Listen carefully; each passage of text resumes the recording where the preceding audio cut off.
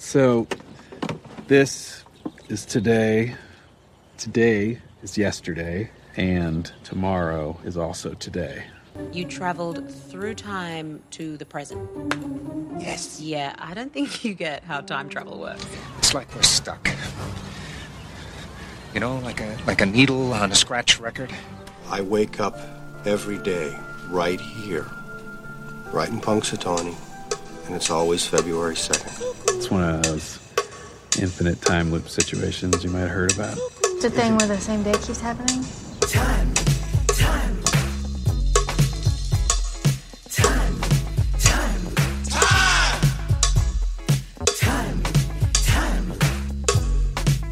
Slow down! What are you, in a damn time loop or something? Well, it's Groundhog Day. Again. And that must mean that I'm Robert E.G. Black, and this is the Groundhog Day Project Minute by Minute. Guess you could call it Take 2? We should be confused.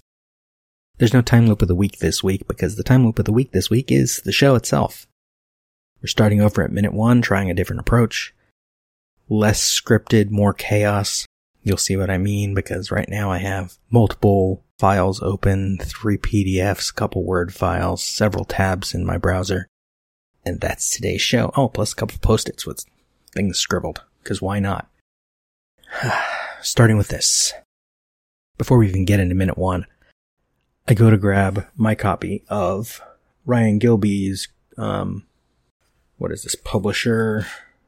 BFI Publishing Groundhog Day book, which is kind of his little introduction about the movie and then goes through the movie kind of scene by scene with some basic analysis stuff.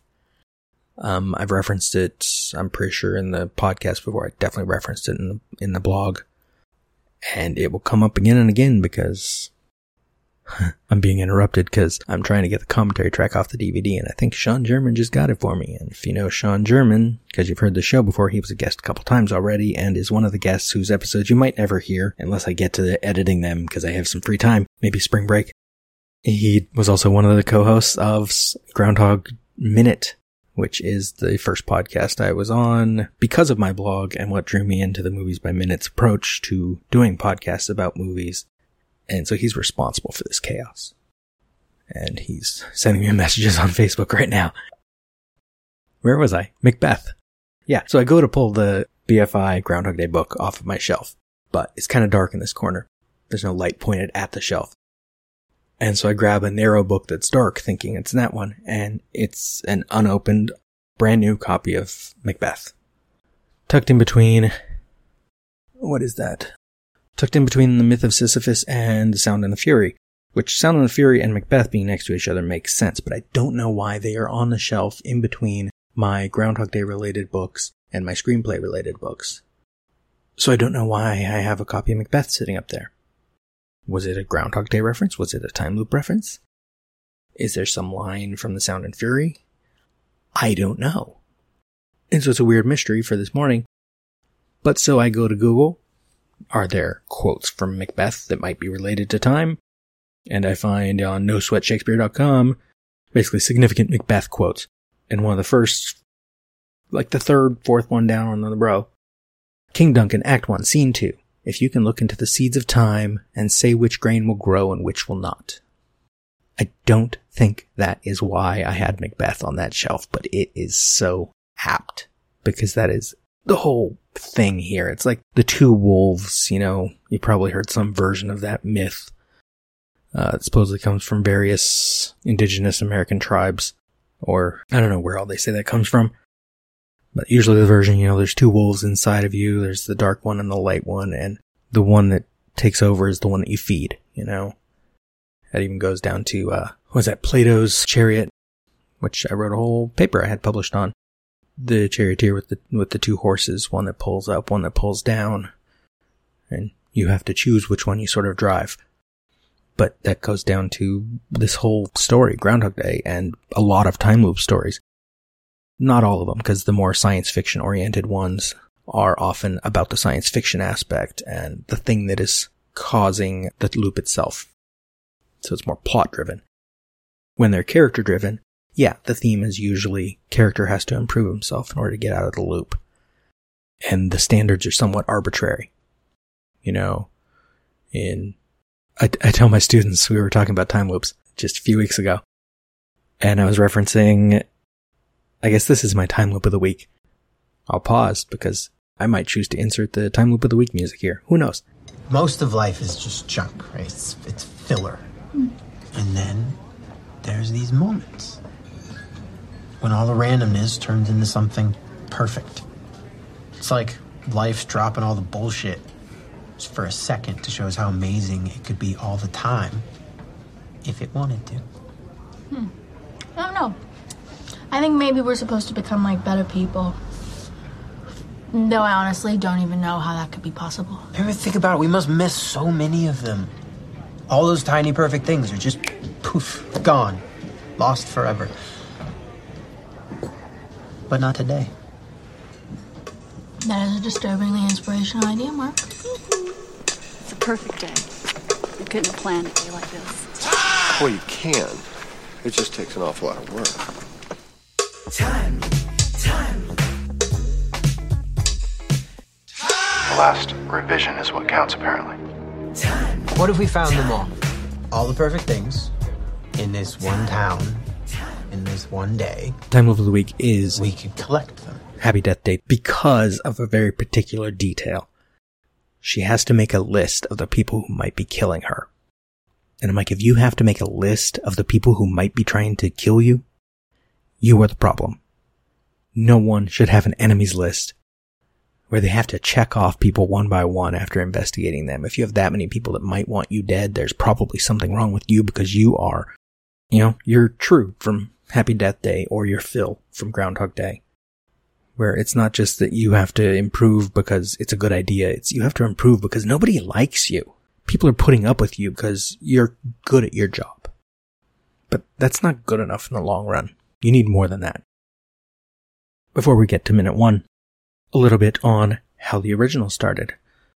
Danny Rubin's original starts with a fade in on the close-up of a clock. We're already in media res as the clock changes from 6:29 to 6:30. So different time than they use in the movie, and really the movie should be earlier. It should probably be 5 or 5:30, given that the Groundhog Day festival usually happens just as the sun is coming up, because that's the point. You want the low shadow coming out, or the low sun angle, so that you would get shadows.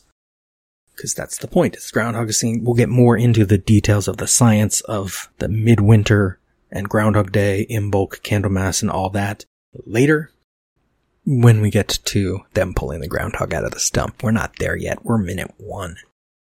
Minute 1, our only visual is fast-moving clouds on a blue sky. But the original script starts with him waking up. We find out as it goes that he's in a loop. There's a lot of voiceover to explain that. We'll talk a lot about that. So then, jump forward. The first revision doesn't really exist. That would be Danny Rubin correcting his own script before, basically to submit it. Even he told me in the interview, go back to minute 1 the first time. I asked him about that, and basically it's not really available. And so what we have are the second revision, the third revision, and the final revision, all done with the help of the co-writing credit of Harold Ramis, and the help of, if you want to say it, Bill Murray, because he had a lot of input into, especially the final revision, and then some scenes that didn't end up in the movie, like the jilted girlfriend at the newsroom. That was written after the fact. I don't think it's still in the screenplay, but maybe it is. We'll get to it when we get to it. But what I wanted to tell you about, before we get into the actual minute 1, and before we get into the philosophy, and this episode gets way longer than I want it to be because I don't want to have to do a lot of editing, but oh well. We'll start long, we'll start big, let you know what the show's going to be. This is from the third revision, which is, I think, basically identical to the second revision as far as this opening sequence. We fade in on hibernating groundhogs in their burrow. Roll credits and theme music. Exterior, a forest clearing, early morning. The crust of an old snowfall still covers the frozen ground, and the bare, icy branches of the tree glisten dully in the early. I haven't actually seen a lot of screenplays that really describe their establishing shots like this. I don't think. But that's fine. Then we cut to interior TV studio. So basically what we get in the eventual film, even though that wasn't in the final version of the script, that it was going to start like this. Phil Connor standing in front of a blank green wall, gesticulating animatedly at some invisible images on the wall, talking a mile a minute, MOS, that is MIT on sound, which means we wouldn't hear him. So probably the credits and theme music are going over this whole section. He looks completely crazy as he points at nothing and winks to an unseen audience. Cut to exterior Western Pennsylvania. Same time, credits continue as we streak across the winter landscape, flying over fields and farms, small towns and hamlets, railroad lines and interstates, coal yards and factories. Yeah, they weren't going to be filming this on the budget they had. Until we cross the Allegheny River and follow it to the southwest. We do get that shot in the film, but not till a few minutes from now. Then cut to interior TV studio. Same time, Phil continues pointing out features on the blank wall, but from a new angle we can see that he's looking at the monitor out of the corner of his eye, which shows the chroma key insert he's pointing to, a national weather map. But we'll talk more about that next time because we don't get there this minute. We get clouds. We get sky. We do get dialogue. Because we get Phil talking. Yeah, the final revision starts with the downtown skyline of Pittsburgh, so also later. We'll come back to that. We get the clouds, we get in the voiceover, we get, not the voiceover, the commentary track. We get Harold Ramis basically telling us already that this was a reshoot, even though we're not in the scene yet until the very end of this minute. Or actually, we're not visually in there until the next minute, but he does start saying it before. This audio is from the reshoots. It was a couple months after they finished principal photography when they had to go back and film framing, beginning. Because they needed it. I mean, structurally, you need to know what Phil is like before. Him telling us the thing. I've complained about the voiceover so many times on my blog.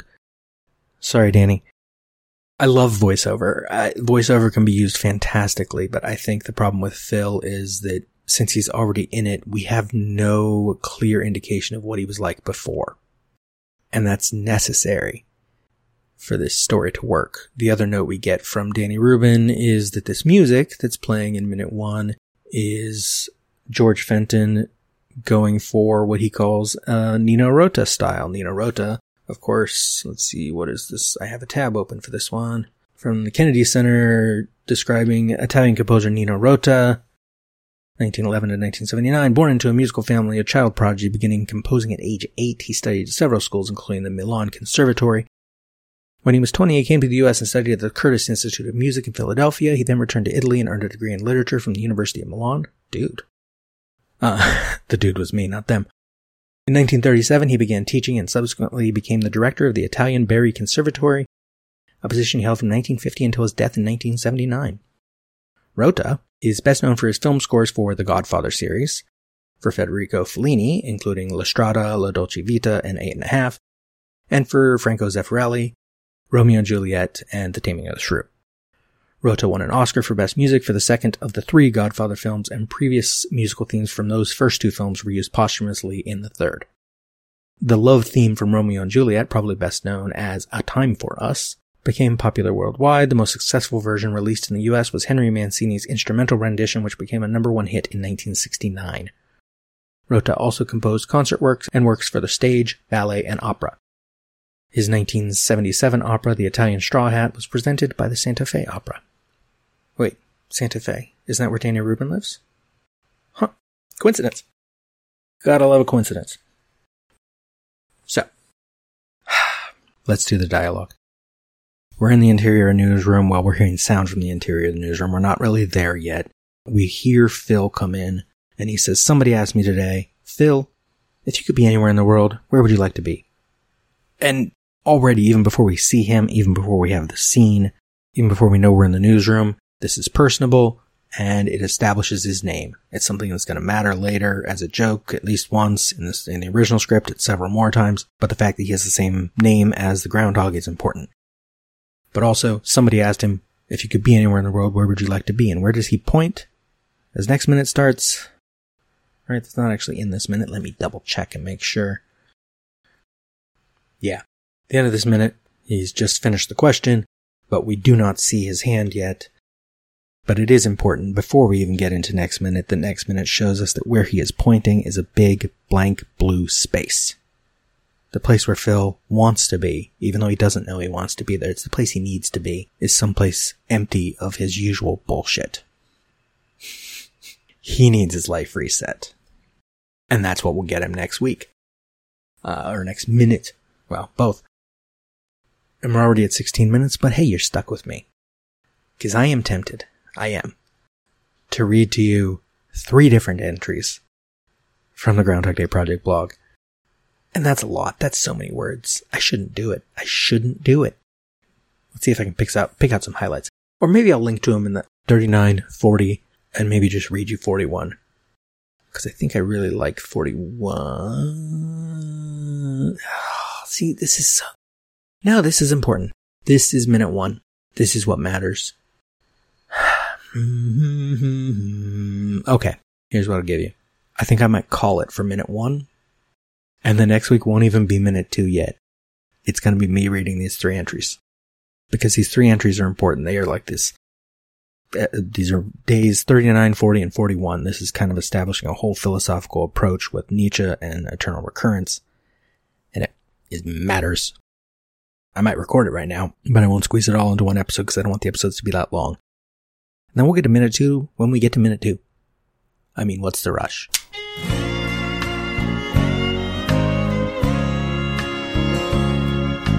First, I played the game by the rules from 1 to 10. Then you took me round again.